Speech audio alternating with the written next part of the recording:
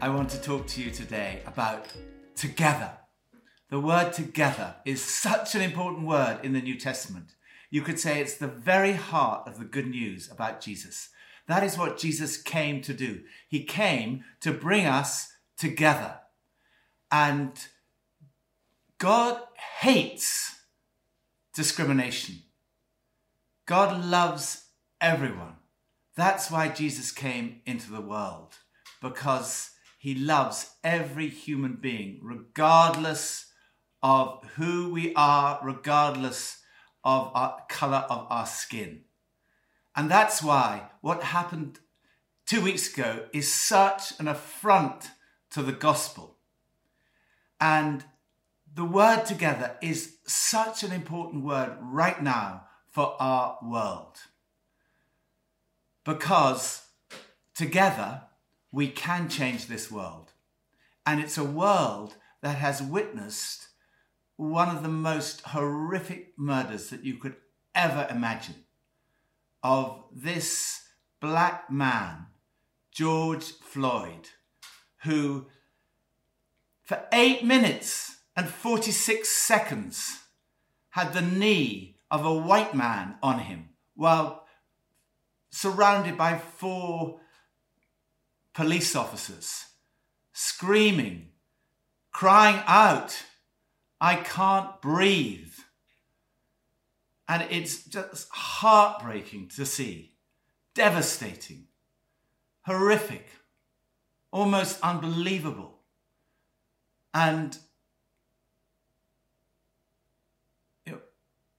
this man, George Floyd, was a father, a brother, a son.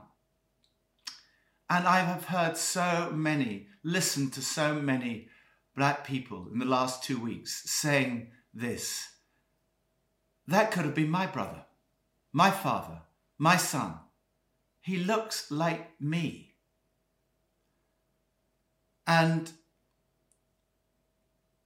that's why this feels like only the tip of an iceberg. For too long, there's been like a pandemic of racism beneath the surface. And it feels like this has taken the lid off. And underneath is something very unsettling, upsetting, disturbing. And I want to acknowledge that I will never fully understand, because I'm white. This has not been my experience. But I have resolved that I will listen more carefully and I will seek to understand. But one thing that I do know is that racism in all its forms is evil. And I detest racism for many reasons. But for one in particular, because I know the impact of racism on my own family. My father came to this country as a refugee. He was Jewish. And many of my family died at the hands of an evil, racist Nazi regime. I have here my family tree. I don't know whether you can see it even. But here I'm down here. That's my dad. And all the ones surrounded in this purple felt tip are the ones who died in concentration camps. Here's me. Here's my dad. Here his father, his aunts and uncles. His father was Sigmund. I often am amused by this, because my great-grandfather was called Isaac, and my great-great-grandfather was Abraham. Not the Abraham, but Abraham Gumbel. The tragic thing is, here's my Aunt Anna. She died in Riga. Here's Clotilde. She died in another concentration camp. Dora, Emma, Gottfried, Siegfried. He died in Dachau. I have his details here. On October the 5th, 1941, he was arrested, dragged from prison to interrogation for 5 weeks. For 5 weeks, he was tortured. He left a broken man. He was rearrested and murdered in Dachau on the 27th of January, 1942. Not that long ago. Here's another one, Anne. She died in a concentration camp. Now, I know the impact of racism on my father. I know the trauma because he couldn't speak to me about what had happened to him. And that has had an impact on me. I heard Bishop T.D. Jakes speak so movingly on this subject of racism. And he made the point that Holocaust survivors, it didn't just affect them, it affected the next generation and the generation afterwards. Slavery, the impact of slavery did not end in 1833 in the UK or in 1865 in the US. It continues for generations. The pain is so deep. The emotions are so deep.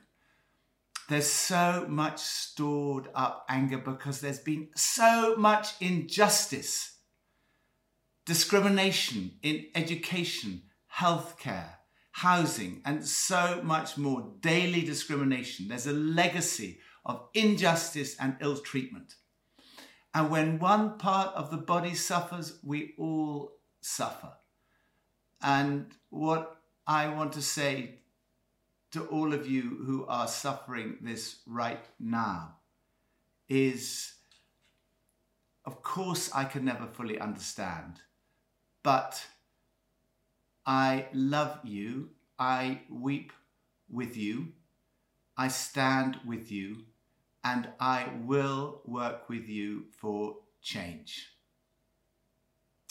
These events of the last 2 weeks have made me aware that I have to acknowledge that I am part of the problem. I publicly repented at our church holiday last year at Focus because this is the issue. Our congregation is beautifully diverse.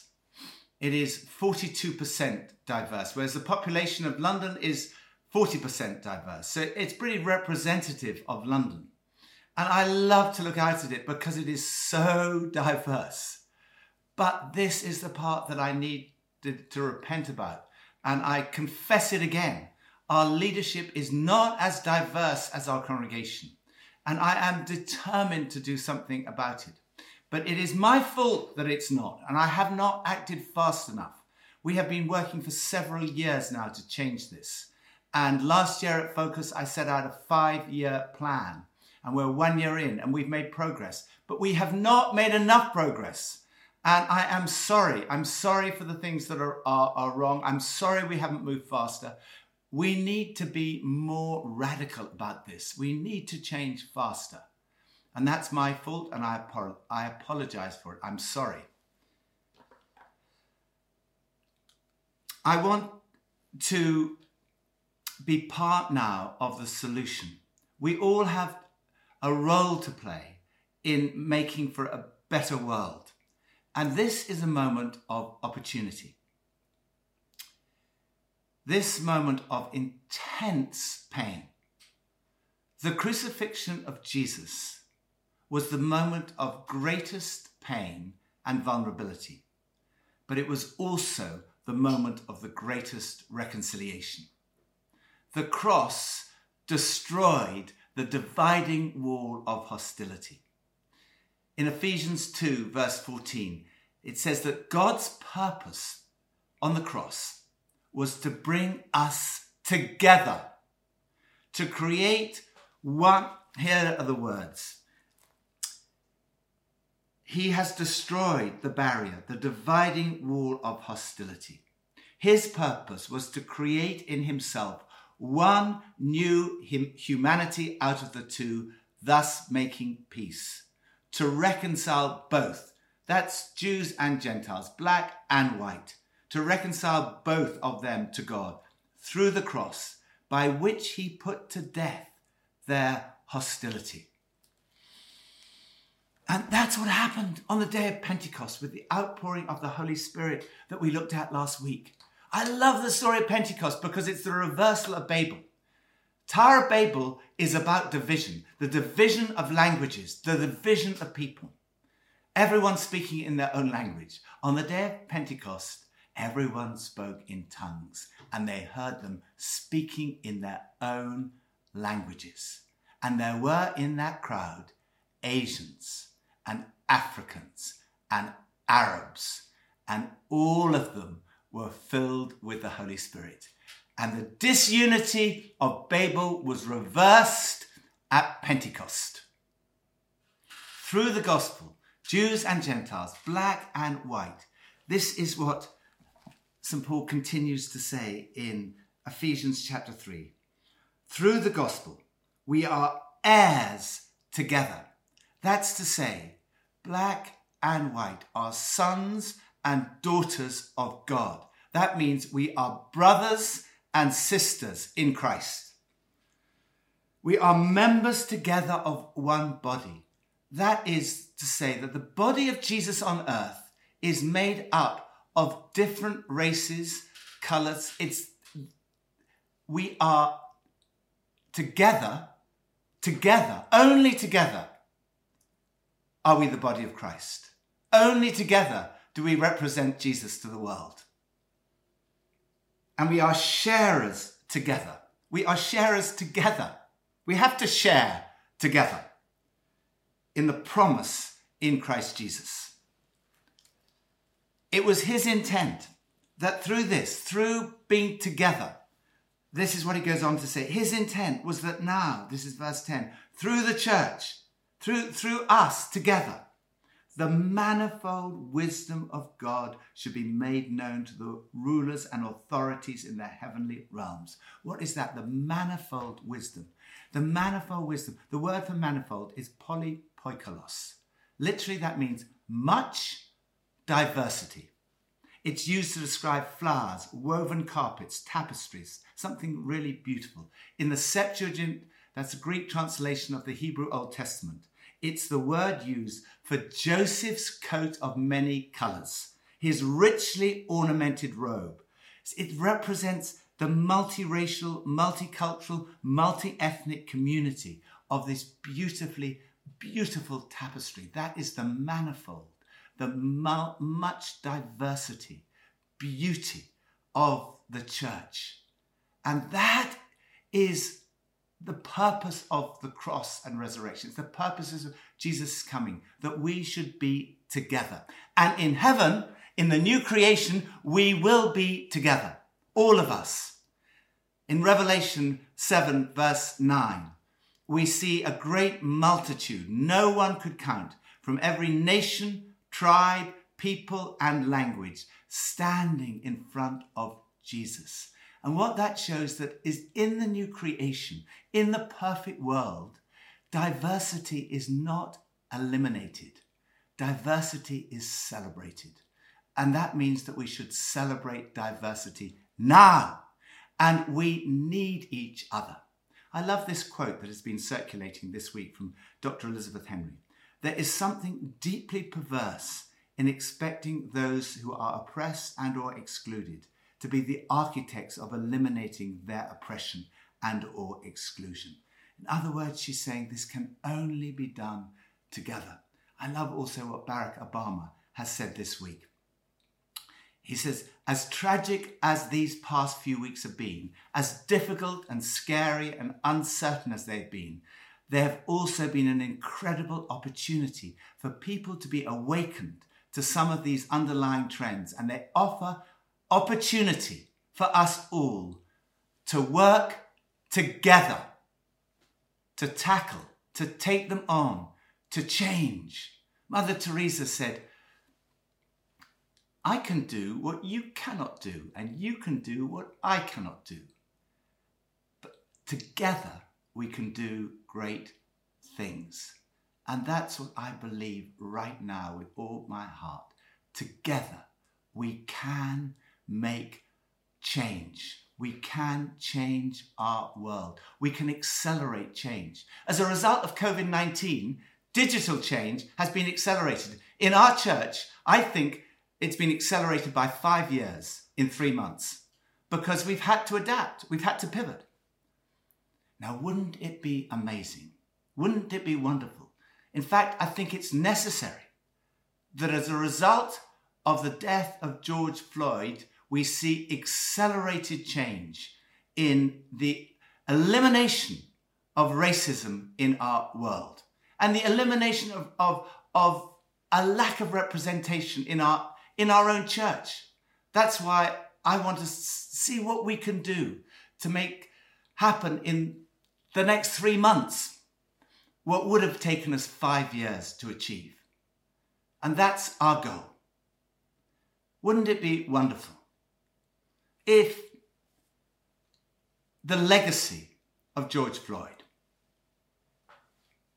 that he's remembered in history, not just as a man who was brutally murdered on the streets of Minnesota, but as the man who was the catalyst of change in our society, who brought to an end division and racism, who changed our world into a world that was more united, more together, more diverse, more beautiful, in Jesus' name.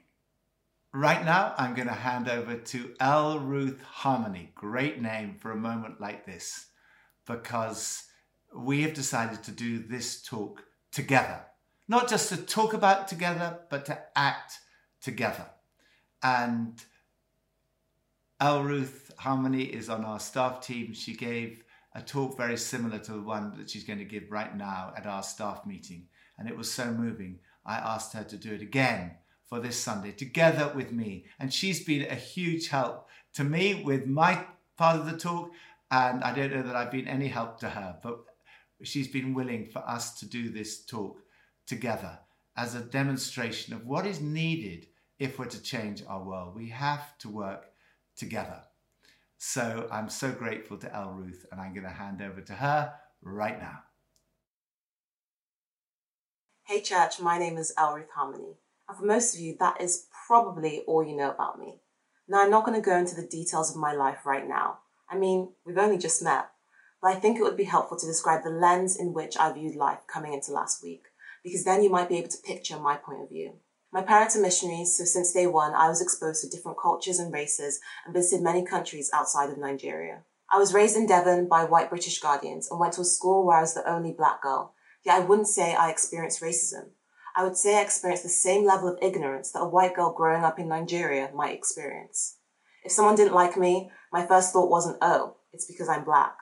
I think, well, I'm pretty opinionated and I do take a lot of selfies, so not everyone is going to like me. But two things happened to me prior to hearing about George Floyd's death. First, my little sister opened up to me that in the same place in Devon that I love and speak so highly of, she had experienced racism.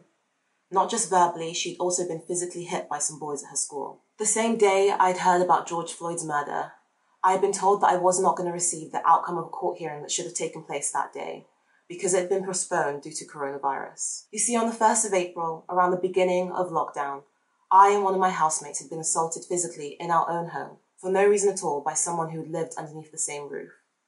That person was supposed to be tried for assault by beating that day, but now it won't happen until later this month. So, I was already heartbroken to hear what my sister had shared with me, already disappointed by delayed justice. I then picked up my phone and saw the news of the murder of George Floyd, and I was crushed. I was hit with so many waves of emotion. First came the anger, then the questioning. Why the silence? Why aren't more people outraged? Where is the outcry of the church in America? Wait, where is the outcry from the church here? Then there was the sadness. We lost our dad suddenly in a car accident when I was 6. George Floyd's daughter Gianna is 6 years old. And I wept for her. I wept for her family. You see, your identity as a black person is massively attacked each time you hear about racism. Each time you witness the world debate whether Black lives matter, whether your life matters. You can't help but think, what if it was me? Would my church stay silent? Would my colleagues stay silent? Would my friends stay silent? Would the people I love demand justice? And my questions weren't just for people around me. I had big questions for God. God, do you even care? This has happened time and time again. Does your heart not break? When will it be enough for you? When will you be moved to action? God, if your church does not act, will you act? Do Black lives even matter? Does my life matter less to you? You see, Jesus said in Luke 23, verse 34, Father, forgive them because they do not know what they are doing. But my question was, Father, how can I ask you to forgive them when they do know what they are doing and still choose to do it anyway? And I may not get all of my questions answered this side of eternity, but I still think it's important to be honest with God about how I feel. I cannot and will not allow the mysteries of life to pull me away from the author and creator of life itself. I'm not afraid to unravel in front of God, because He is the only one that can put me back together. You see, silence from both parties causes distance. If you can't approach a leader to talk about it, it causes distance. If it's too much to discuss with a friend, it causes distance. If you do not come to God with the burdens of your heart, it causes distance. But this was my experience of last week. But honestly, this was my first time I really tried to openly educate people, actively crying out for justice, trying to openly communicate my hurt and disappointment with racism. Just imagine how exhausted it must be for those who have been fighting for years, for those who have been trying to educate people for years, for those who have experienced the pain and what feels like betrayal of silence for years. Imagine having a wound that never gets a chance to heal.